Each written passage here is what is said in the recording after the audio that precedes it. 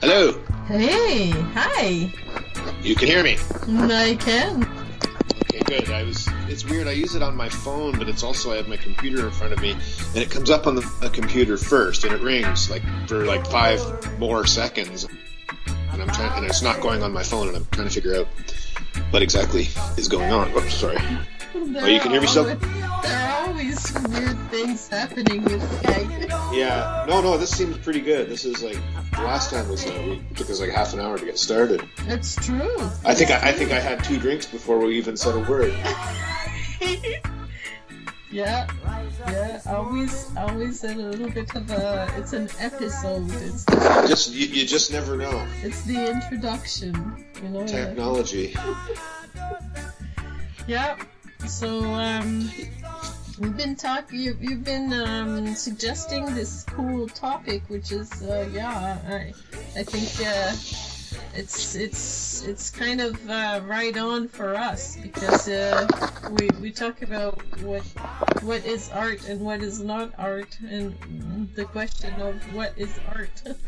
So, yeah. This topic is very, very interesting. So go ahead and introduce it for the listener. I was every once in a while I go on Facebook. Yes. And a friend of mine, Lanny, was in Toronto at the end of the week, and he had a photo posted of the Flight Stop. It's called the Michael Snow installation at the Eaton Centre that I'm sure lots and lots of people know, but probably a lot of people don't know much about it. And myself actually included. I didn't realize that there was a lawsuit that went on about it. But I remembered when seeing it, oh yeah, that's a Michael Snow sculpture. And then I'm thinking, Michael Snow, he's a pretty big artist in Canada, one of the most famous artists in Canada. So I thought that he would be an interesting person to talk about. And then I saw that there was this controversy and lawsuit that went on about it's the geese hanging, right, for people that are I'm sure almost anybody that has ever been to Toronto knows about it. It's a very famous piece. Anyway, so what happened was the Eaton Centre decided a number of years after it was installed, and a number of years ago, it was installed in '79, I think about maybe 10 or 12 or something like that years later, they decided to decorate his sculpture over the holiday season. So they tied these red ribbons around all the geese's neck, and he flipped out. He said, "No, you can't do that. This is my art. You've just changed my art." And he went to court, and he actually won. And they had to take the ribbons off. And I don't think there was any malicious intent. I think it's the sort of sculpture, and there's a lot of public sculpture out there that falls in the same category, where I think people don't even recognize it as an artwork. They just see it as part of the architecture. I think that's a successful point, actually, in having a good piece of public sculpture. But that one in particular, I just think the people whoever was in charge of decorating the mall for Christmas thought, oh, let's do this, and it didn't work out so well. And I guess that idea that you picked up on and sent me a message about the idea about cultural appropriation, or not cultural, I guess more artistic appropriation, and then sending that link just now about Richard Prince, which is very interesting, and I remembered reading about that in the past. So yeah, there's a whole wide range of topic about what it means to, I like you say, there's, on the one hand, you can go right to is it art? The whole point of our little podcast. Yes. And then the idea of cultural appropriation, the idea of Richard Prince, just, why don't you tell us about Richard Prince, since it was your idea? I'm trying to think first about Michael Snow. Okay. Think about this first idea that you've brought in, and I think that it was in 1980 something. At that time, the Canadian law ruled that any work of art that would be modified would constitute an infringement of the piece itself, because then it becomes like a desecration of the author's intent or something like that. I don't have the actual legal terms here, but I thought about this. I kept that in my mind, and then I thought about what we do as artists constantly, and what has been done over and over and over again. This reappropriation of art, because it's kind of like a big collage of one artist to another over time, passing on this knowledge or this tradition or this method or this. So, and when we create anything in my class, we always talk about the influences we've had, or sometimes we're not even aware that there is this, we create something and we don't even know that there's a whole genre out there, or a whole kind of stream of this kind of stuff, right? Hey, I thought I invented color field painting. Who knew it was done for 50 years before me?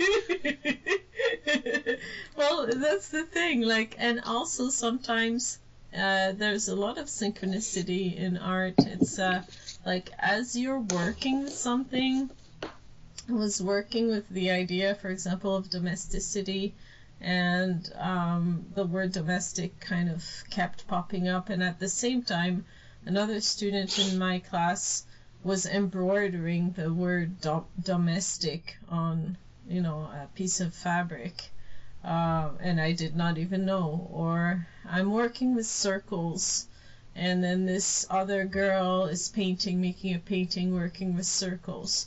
Like, it happens a lot, and you're always kind of, I didn't mean to, I wasn't kind of copying, but you always kind of look a little bit like you are, and sometimes there are influences that kind of weave themselves into your work, and you go, oh my god, I just made this thing that it looks almost exactly like this other thing. And it's like you didn't really intend to, but you're being influenced. So, this kind of stuff happens a lot.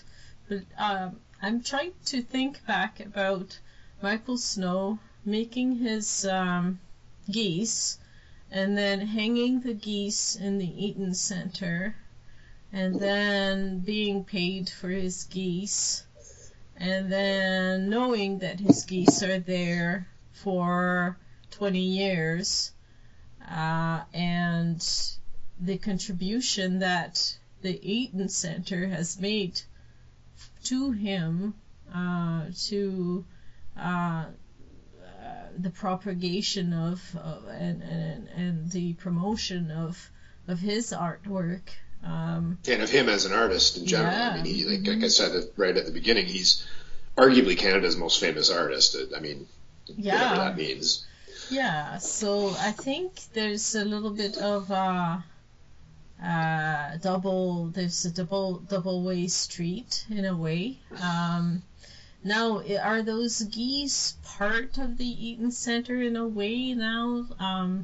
I think that, yes, I would say yes. Yeah, I would say yes too. I would say that the geese have been flying in that atrium for a number of since decades. 1979. Yeah. Okay. I don't know. Probably. I don't know if that was originally when I don't know when the Eaton Center was built, but probably not too much before that. So 30 years. They're still his babies, and they're still his work. Yes, definitely. Now, a bow was put on them. Yeah, the commercialization, that's annoying, as the aspect of Christmas and all of this, but he chose to show his work inside a commercial center. Yeah, I agree with you too, but I also think he was just trying to make a point as well. I don't know. I mean, I'm trying to imagine myself in a position where I would have something like that and that happened. I'm not the sort of person, I don't think, that would make a point. Like, I mean, I wonder how he found out about it. Did he go to the Eaton Center to buy himself something or get Christmas presents, and he's like, what the devil? Yeah, I have a feeling that's how he found out. What the devil? Yes, that's what happened, and then he told I'm taking them to court. No, they're like Donald Trump. See you in court. He would have tweeted in all caps lock. Oh my goodness. Yeah, I mean, when you purchase a work, it is still, you're not purchasing the copyright of that work. Yeah, that's an interesting point, because I mean, if I went out and I had lots of money, I won a lottery, and I bought like a $100,000 painting by a famous artist, and I decided that I wanted to change it, I would assume that would be my right to do that, because now it's mine. Yeah, But- just like a car. If you're going to buy a car and then you're going to custom paint take away the blue that came with the fabrication of your vehicle and then do a custom painting job on it, the Ford isn't going to sue you for copyright infringement, right? Yeah, you'd probably paint a cow on the side of yours. Cow on one side, zebra Yeah, on the yeah. other. Do a mural of a cow on the back of your car. The cow machine. But anyway, yes. So to me, it's a little bit unusual. I think that the court sided with him in that, because I do think, like, okay, you've bought it, it's yours. Like, okay, this is something we talked about going way, way back when we first started doing this. We talked about Richard Serra. Mm-hmm. And the sculpture that he did across the United Nations Plaza in New York, which was a giant arc that totally cut off traffic across the whole arc. It was kind of an asshole, basically, artwork. I have great respect for Richard Serra, but that's a real statement, like blocking people's It's path, a dick right? move. Yeah, it's pretty. And that was early on in the sort of right-wing assault on art and on the value of it, and they basically cut that thing down and turned it into scrap. And I think there was a lawsuit about that. But it's the same idea, though. It's kind of like, well, he was paid for it. It's no longer really his. So yeah, I find it odd that the courts would have sided the way that they did. But in another way, I also I understand, and it's the integrity of artwork. Must be respected, definitely. I believe in that as well. You don't, like some years ago, we had an exhibit at the university from a visiting artist, and it was in a room, and some people in the building stacked plastic chairs in front of the paintings, and I felt so discouraged. I was in tears almost to see that. yeah, and what's happening in a lot of these cases is what I was saying earlier. I think a lot of people don't even understand or see this thing as being. It's like almost like it's not there. Mm-hmm. It's like, just, you know what I mean? And that's interesting, because like, art is all around us, right? I say this all the time, to, like the idea of having some sort of an art degree, like all the people who are making all the films that you see, and industrial design, and just everything. Like, everything is designed, and there's some level of artistry and everything. But I think a lot of it is just like oxygen to people. They just completely take it for granted, right? Yes. Yeah. I think that I'm guessing that when you're that big that you are now doing public art, that some form of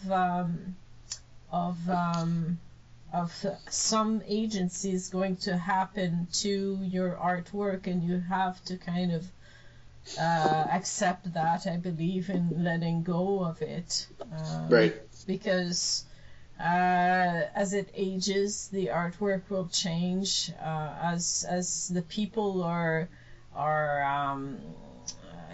engaging with it, it will change. Like this sculpture that is sitting in a park here. It's a big steel sculpture, but people climb on it all the time, and there might be some graffiti on it at one point or whatever. Like, the elements will change it, the people will change it, and I guess you must kind of accept that in a way. So now there's we're 40 years later, 30 years, 36 years later, 37 years later, and there's this guy, Richard Prince, who takes people's Instagram photos and Right, Richard Prince, that's right. yeah. Yeah, and I guess he's had a history of doing that. And in a way, I think the guy's brilliant to do it. And in another way, I agree with the sort of sentiment of shaking one's head. You know, I guess it's hard for me to have.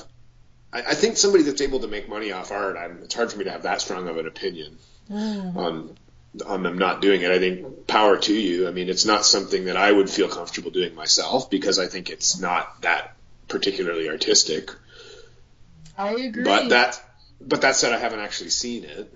To me, I don't really get why you would do that, but I would want to have some sort of more signature of my own on it. I just wouldn't. I don't think I would get the satisfaction that I seek out of making art from doing that. To be perfectly honest. Yeah. This article that you found online, I read it. It's really good. It's by The Guardian by Anna Jane Parkinson. Guardian's a cut above most journalism for sure. Oh, so such a good place for articles. Good resource. Yeah, great resource. She talks about but is it art? It's a question asked of a shark in formaldehyde, so that's Damien Hirst. Damien Hirst. An unmade bed. That was that woman. I can't remember her name. Yeah, the woman with the Kleenex, right? Yeah. So she redid her room, right, or something like that, with her unmade bed, and it was sitting in Tate or something, and people were pretty critical of her because they didn't see it as being art. But see, those things, I see those as being art. Like, that to me I think that's freaking cool. Like, I love that stuff, right? Is it Tracy Emin? Does it sound right? Sorry. Okay. Sorry, you were breaking up there a bit. Oh, sorry. Am I back? It's not your fault. It's not your fault. It's the internet. You can't take responsibility for that. Am I back? It's a little bit breaking up still, but it usually doesn't do that. It's funny. Maybe there's unusual traffic on the internet. Maybe Donald Trump's tweets or something. No, I think it's because I clicked on the link and it might affect the flow, it's good now. The flow of energy. The flow of energy, exactly. But so me too. I agree. I agree with these kind of installation type artworks. I really do. I mean, I understand that compared to just taking something from Instagram and then blowing it up and putting it up on the wall. That I don't really. I just don't see how that could be satisfying as an artist. Well, unless your satisfaction comes from selling for $100,000 each, which I guess that's I think that's what he does. This guy, that Richard Prince, he rephotographs things. He rephotographed some Marlboro Man photograph, and the photographer for these ads, I think Abel, he was talking about it, and he said that Prince, it's not the law about art, it's not any other law, but there's a golden rule. He feels that there's like a moral rule for artists, that Richard Prince is able to live with breaking that golden rule or that moral rule, that you don't touch another, that's plagiarism, basically. Yeah.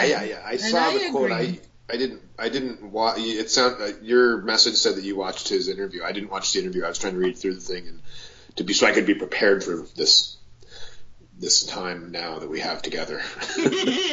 Yeah, Sam Abel, that's his name. He talks about it, and I think that's kind of that's important too. I think that Richard Prince posting Instagram selfies and selling them for $10,000, that's pretty cool, I guess, if you can get to do that. Yeah. And he didn't ask for permission either, which he doesn't have to, I think, because it's public. I think that's actually the most interesting part about that installation. Actually, that part I think is really interesting because it really challenges the notion of modern culture and social media and the idea that you're putting yourself out there. And really, why should someone have to ask permission for something that's just been put out there? Right? Like, you could be offended that suddenly you find out that you were used. I know a woman, and I guess in some cases, I don't know, like, okay, there's a woman who I know, not really know, because on Facebook you know people that you've never actually met them. But there's a particular woman that I know who's she's very beautiful and she's got like very striking features and she is an artist. She does mostly I think she does graphic design mostly, but in any case, somebody in Australia took one of her pictures and put it on her actual picture of her and put it on a skateboard that they're selling. And she had a message up saying, and she had a message up saying, what should I do about this? And, some people are saying, well, get a lawyer right away kind of thing. And I don't know what she ended up doing with it. I would think that would be a pretty tough road to go down, because she's in the USA and this was happening in Australia. And she's probably just forgotten about it. Maybe I'll send her a message and try to ask, because it's interesting though, because you're out there, right? Like, I got my picture on Facebook. Somebody can. I think I have my.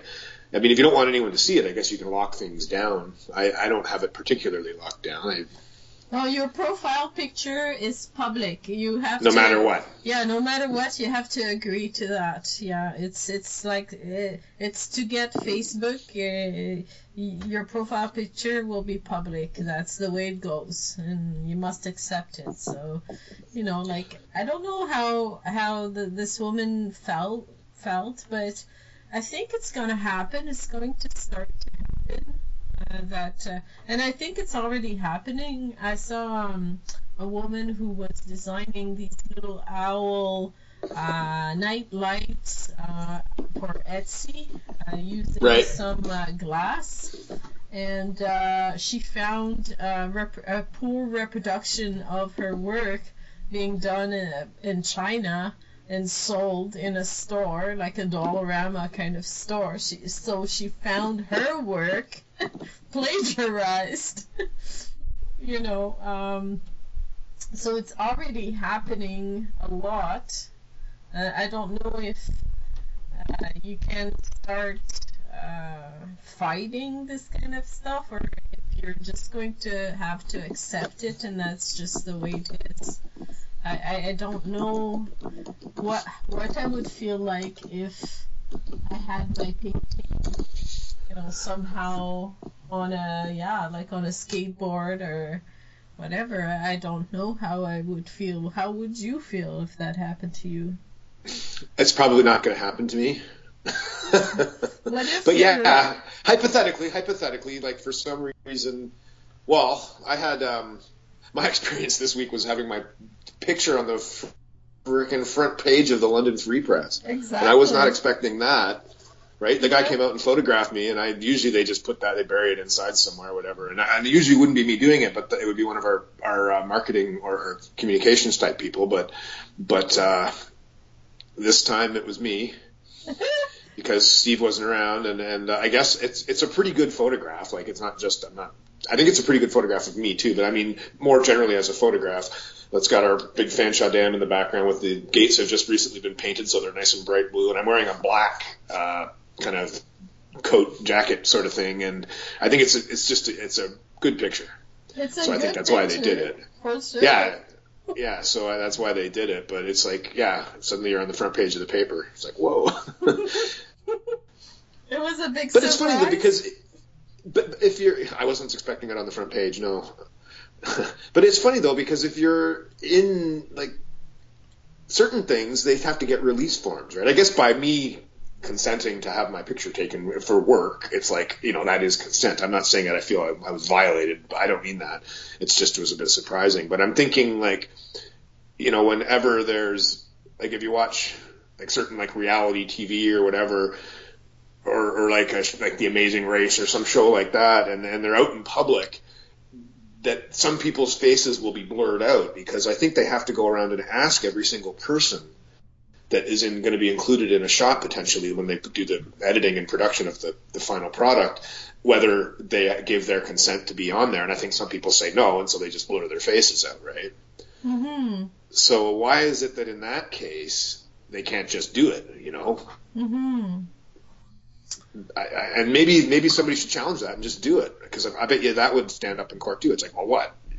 You're out there. Maybe it's because it's a filming company coming from another country into a new country, and each country has rules, I think, for public. That could be part of it, but I'm even thinking in the same country. I'm even thinking like even within Canada or whatever. And honestly, that's just the example that I thought of off the top of my head. I just think of anything where there's stuff going on in public and there's a chance that you as a person could be like in a restaurant that you're going in to eat in a restaurant that suddenly you got to eat here or whatever is being filmed in. Yeah, out of courtesy, definitely. I think maybe these shows do that because there's probably a legal requirement too, I would guess. Yeah. But again, why would there be a legal requirement there and yet there's not a legal requirement in other cases? It's kind of a gray area. I think so too. I think well, and also we don't know much. I almost thought, hey, I'm going to start studying copyright law. It just sounds so fascinating. Oh yeah. Your life is going for a different turn when you start finding copyright law fascinating. I think I think it's interesting too, because like everything in the law, it's all about precedent, and it's all about arguing your case, and I don't know. There's just like a lot of different ways of interpreting these things, and I think you should become a judge. Well, you know what? When I started using Facebook, I'm more of the let's share everything kind of thing. I'm more of the mind that I've made this, I've put it out into the world. Some people will buy it, some people will not buy it.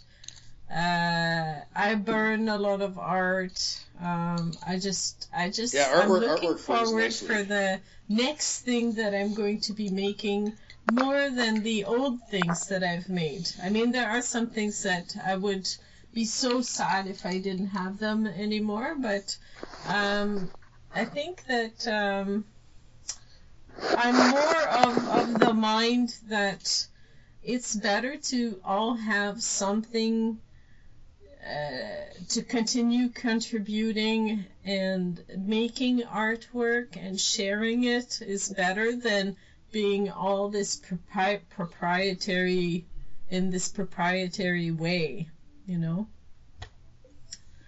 Yeah, I believe that it's out there to be seen, and I think even the idea of stuff getting out there that isn't really legal, like thinking about like Napster going back, right? That was kind of one of the first things that really started to explode, right? And then now it's like streaming and people getting these Kobe TV boxes, and we had a little conversation on Dave's timeline about this, because he was talking about Mad Men being taken off of Netflix Canada, and people saying, oh, you can get it they give all these different sources, and it's like, well, I know Dave is a smart guy and he knows all about this, and he points out, well, no, he knows that he can get it. It's not that he can't get it, it's that he wants to pay the people who produced it. Like he doesn't want to get it illegally. He thinks that the people that are putting, and I agree. I think that's the same thing.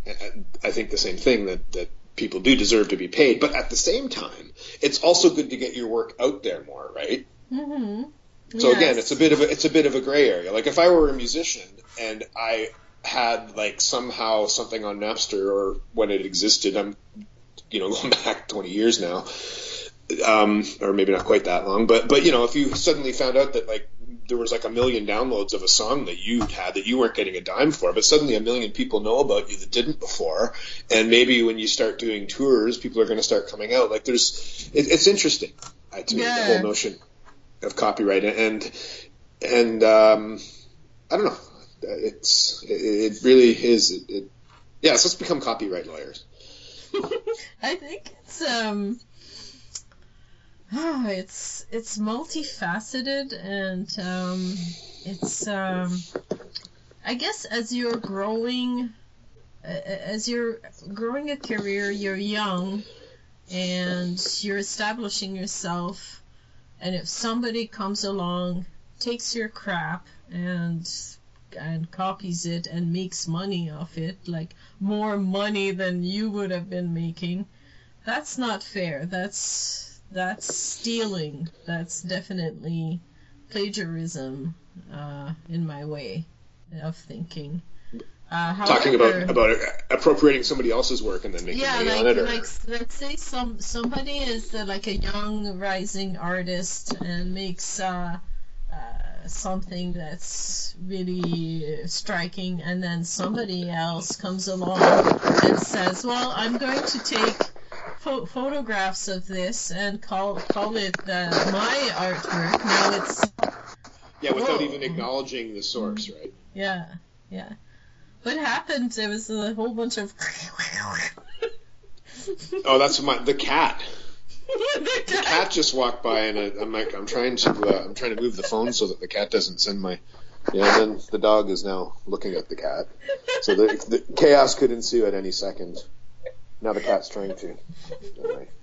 Yes, living with animals. Do you guys have animals anymore? No, we don't anymore. We had 3 cats, but after my last cat died, I was the one that had to take it to the vet, and they told us that he was really close to dying, and I had to say to you had to make that choice. And I came home, and that was it. I said, no more animals. I can't take it. I don't know what's going to happen. The ones that I have now are all young, and I don't know. It's off topic, but yes, I see where you're coming from with that. I've had lots and lots of cats in my life, and now I have 3 cats and a dog in a small house. And now the dog's off the couch, sniffing the cat's butt. Well, I know why people have them, and I agree, and I think it's really all good. They're part of the family, and you have to deal with every aspect of that family. And I never had a dog as an adult. I only had dogs. I had 2 dogs growing up, and I've always kind of liked them. And now that I have a dog, it's like they're even worse than cats. They're so dependent upon you, whereas cats kind of do their own thing. And dogs are they're all about you, right? They're all about like being in a family and being pack animals. And I just can imagine like when this little guy is no longer around, I'll be devastated. I have to get rid of absolutely every sign of him. Like you'll see like one of his toys. That was my favorite. What? I cannot hear you almost now. Okay, are we good now? I don't know where you're coming back. Okay, well, let's just hope that this keeps working. Okay, anyway, that was a major aside. It was just because I think everything's good now. The cat's on the dining table, which isn't actually good, right? But we just let it happen because, well, otherwise he's on the floor and the dog's hassling him. That's okay. So that's totally fine. You make compromises. It's like I couldn't have imagined a world where I was okay with the cat like sleeping on the counter in the kitchen, and now it's just I don't even blink when I see that. That's totally absolutely fine. I mean, cats and dogs are part of they've been living with us for thousands and hundreds and thousands of years, and we've been having a coexistence for so long. It's part of our evolution, so it's all good. Yeah. For sure. So anyway, I guess back to art. Yes. That was it. My original idea with Michael Snow's work too was that it was more of him as an artist. I wasn't even really thinking about the copyright thing, but that's really a fascinating avenue to go down for sure. And I don't know, like he's been around for a long, long time, and I don't know that much about him. But I did meet him once. He was here in London at a music festival because he's one of these guys. He makes films. He's a jazz musician. He does improvised music. He's in this combo called CCMC that's kind of like not for everyone, shall we say. It's pretty noisy, but he sort of bangs away on the piano, and he was here at something, and I met him and chatted with him a little bit. He's a real nice guy. Hmm. And he's getting up there. He's 87 now. Oh, man. What was that other article that you posted on the Facebook page? That one. That was another one I thought we could talk about. That was I didn't quite get into it enough. I would have read more if I'd wanted to talk about that. But I don't remember the artist's name, but he just passed away. And he made like self-destructive art, like art that was changed by the elements, like outdoor stuff that would slowly deteriorate with time. Auto-destructive art, I think he called it. And one of his big installations was these LC, I think, panels that are in our gallery where crystals that had heat behind them, and then I found these panels, and so it's always changing. It's never the same. Oh. So that's kind of cool. Yeah, God, I can't remember his check name. that. Yeah, I I'll was just check gonna, right now. Yeah, I was just going to look that myself.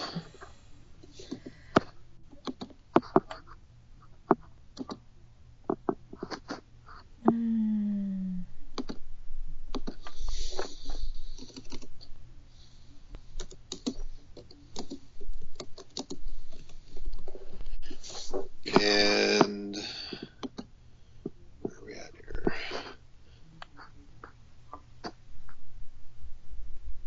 I feel like I forget how to use the internet sometimes. There we go. I find those pages confusing too, like as opposed to a personal page, like because what we're looking at isn't what you see. Gustav Metzger, Yeah. pioneer of auto-destructive art. Yeah. So yeah, I hadn't art lists whose pieces include garbage bags. It's like, and he apparently inspired Pete Townsend of The Who to destroy his guitars, I guess. But anyway, Whoa. he sounded like an interesting artist. The name I've heard of it, but I didn't know much about him, and I thought that was another one that. But I didn't. I read that article whenever I posted it on March. It was only March 2nd. That's only a couple days ago. Man, time both goes too fast and too slow at the same time, Mm-hmm. Yeah, I'm seeing pictures of him destroying some painting. Yeah, well, you're a pioneer. See, this is something again. You're burning your artwork, right? You thought that was you're it's not auto-destructive. That's there's Murray barking. Hey, Bruce Murray. Bill Murray, not Bruce Murray. He heard a butterfly in Tokyo or something. He's got very good ears. Yeah. There, I came back. That's good. So yeah, I don't know much about him, but I saw that LCD, LCD, I don't even know, but I saw the piece that he did, and I thought that was kind of cool. But he passed away. I think it takes really like courage to be out there doing something like that, because the emphasis then is placed away from the artwork and onto you as a person, as the artist. And right. I find that fascinating, because then you become some kind of public figure to be observed, and the gaze of the viewer is upon you as a person. So me, Isabelle Michaud, I'm out there in the public, so I've become this thing that can be discussed as an object or as an entity. And I don't think necessarily that's what you're looking to do, but like it or not, that's what you're doing, right? I believe that that's what happens when you start doing performance-type artwork or installation that is in the public sphere, and you're somehow involved with it. And especially if it's something that is anyway controversial. And I don't necessarily mean that it has to be controversial. Could just be that it's different, right? Like people don't understand what you're doing. I actually, I went to an art opening yesterday here in London for an local artist named Ian Turner. And what made me think of this was that I was wandering around and there was somebody that was also in there wandering around who I didn't recognize, who I don't think had any real connection to the art community, who totally didn't, like, he was more or less saying, I don't understand this, I don't get this, I don't understand, like, and it's pretty straight. I mean, it's abstract art, but it's not like, there's clearly craftsmanship. It's not like just a white panel or something. It's okay. Ian Turner, it used to be, do you remember, Patterson Ewan, right? We've talked about him. Mm-hmm. Or you know him from, yeah, and he did works where on plywood with a router. Oh. Right. So he would route out and then paint that. And as he got older, that gets harder to do because, you know, it's very physical and he did big paintings. Anyway, this guy, Ian Turner, was his studio assistant.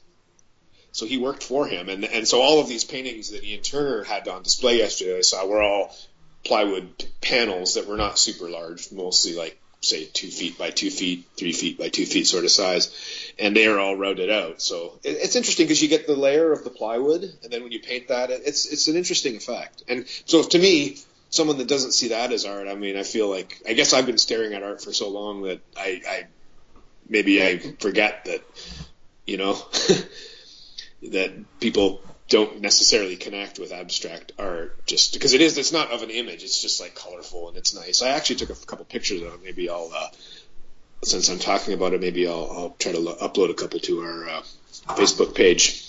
Mm-hmm. Yes, definitely. I think you'd quite like it. But anyway, I guess I brought it up because there's this whole kind of sliding scale of what it is that people think is and is not art. And on one hand, we're people who are, you know, pretty well versed in art and have seen lots of different things and thought about different things.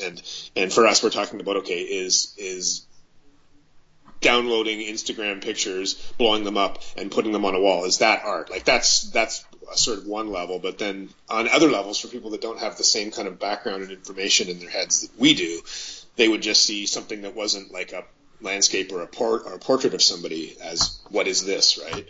Oh my God. Yeah. It's really interesting living in a small community. What people consider artwork is only, it seems, mainstream anyway. Well, yeah. You see the oil painting. That's artwork, you know. Yeah, and even that is like, you see people, they don't have real art up in their houses, right? They have prints that they buy from Walmart for $20 or $30, and you know, to buy a real artwork it's you know, even a couple $100 is pretty cheap, right? I mean, very cheap actually.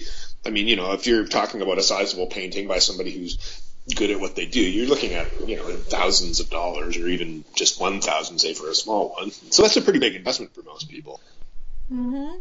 Yeah. So, and you were sitting, but that was reminding me of I saw something go by on your Facebook. You were sitting in a mall. Yes. With stamps. Mark. I saw those. Mark. With stamps. Speaking, and I am not a mall person, but I had to help with a table. No, I am not. I do not like going to the mall, and I don't like truer the words artists. have never been said. and the artists who show in at tables, I don't get it. But there was one woman I thought was really, really good, and it's a way for her to make some money, and I'm all for it. Like she sells her artwork on printed onto cards. So she makes her artwork and then she has it printed onto cards, and I think that's fine. I mean, her artwork's beautiful, and then she can share her artwork with many people for $4, $5, $15, whatever it costs. So I'm not going to diss the expressions of these artists, but I am so tired of the oil paintings. I can't any more flowers or barns, or I can't take it anymore.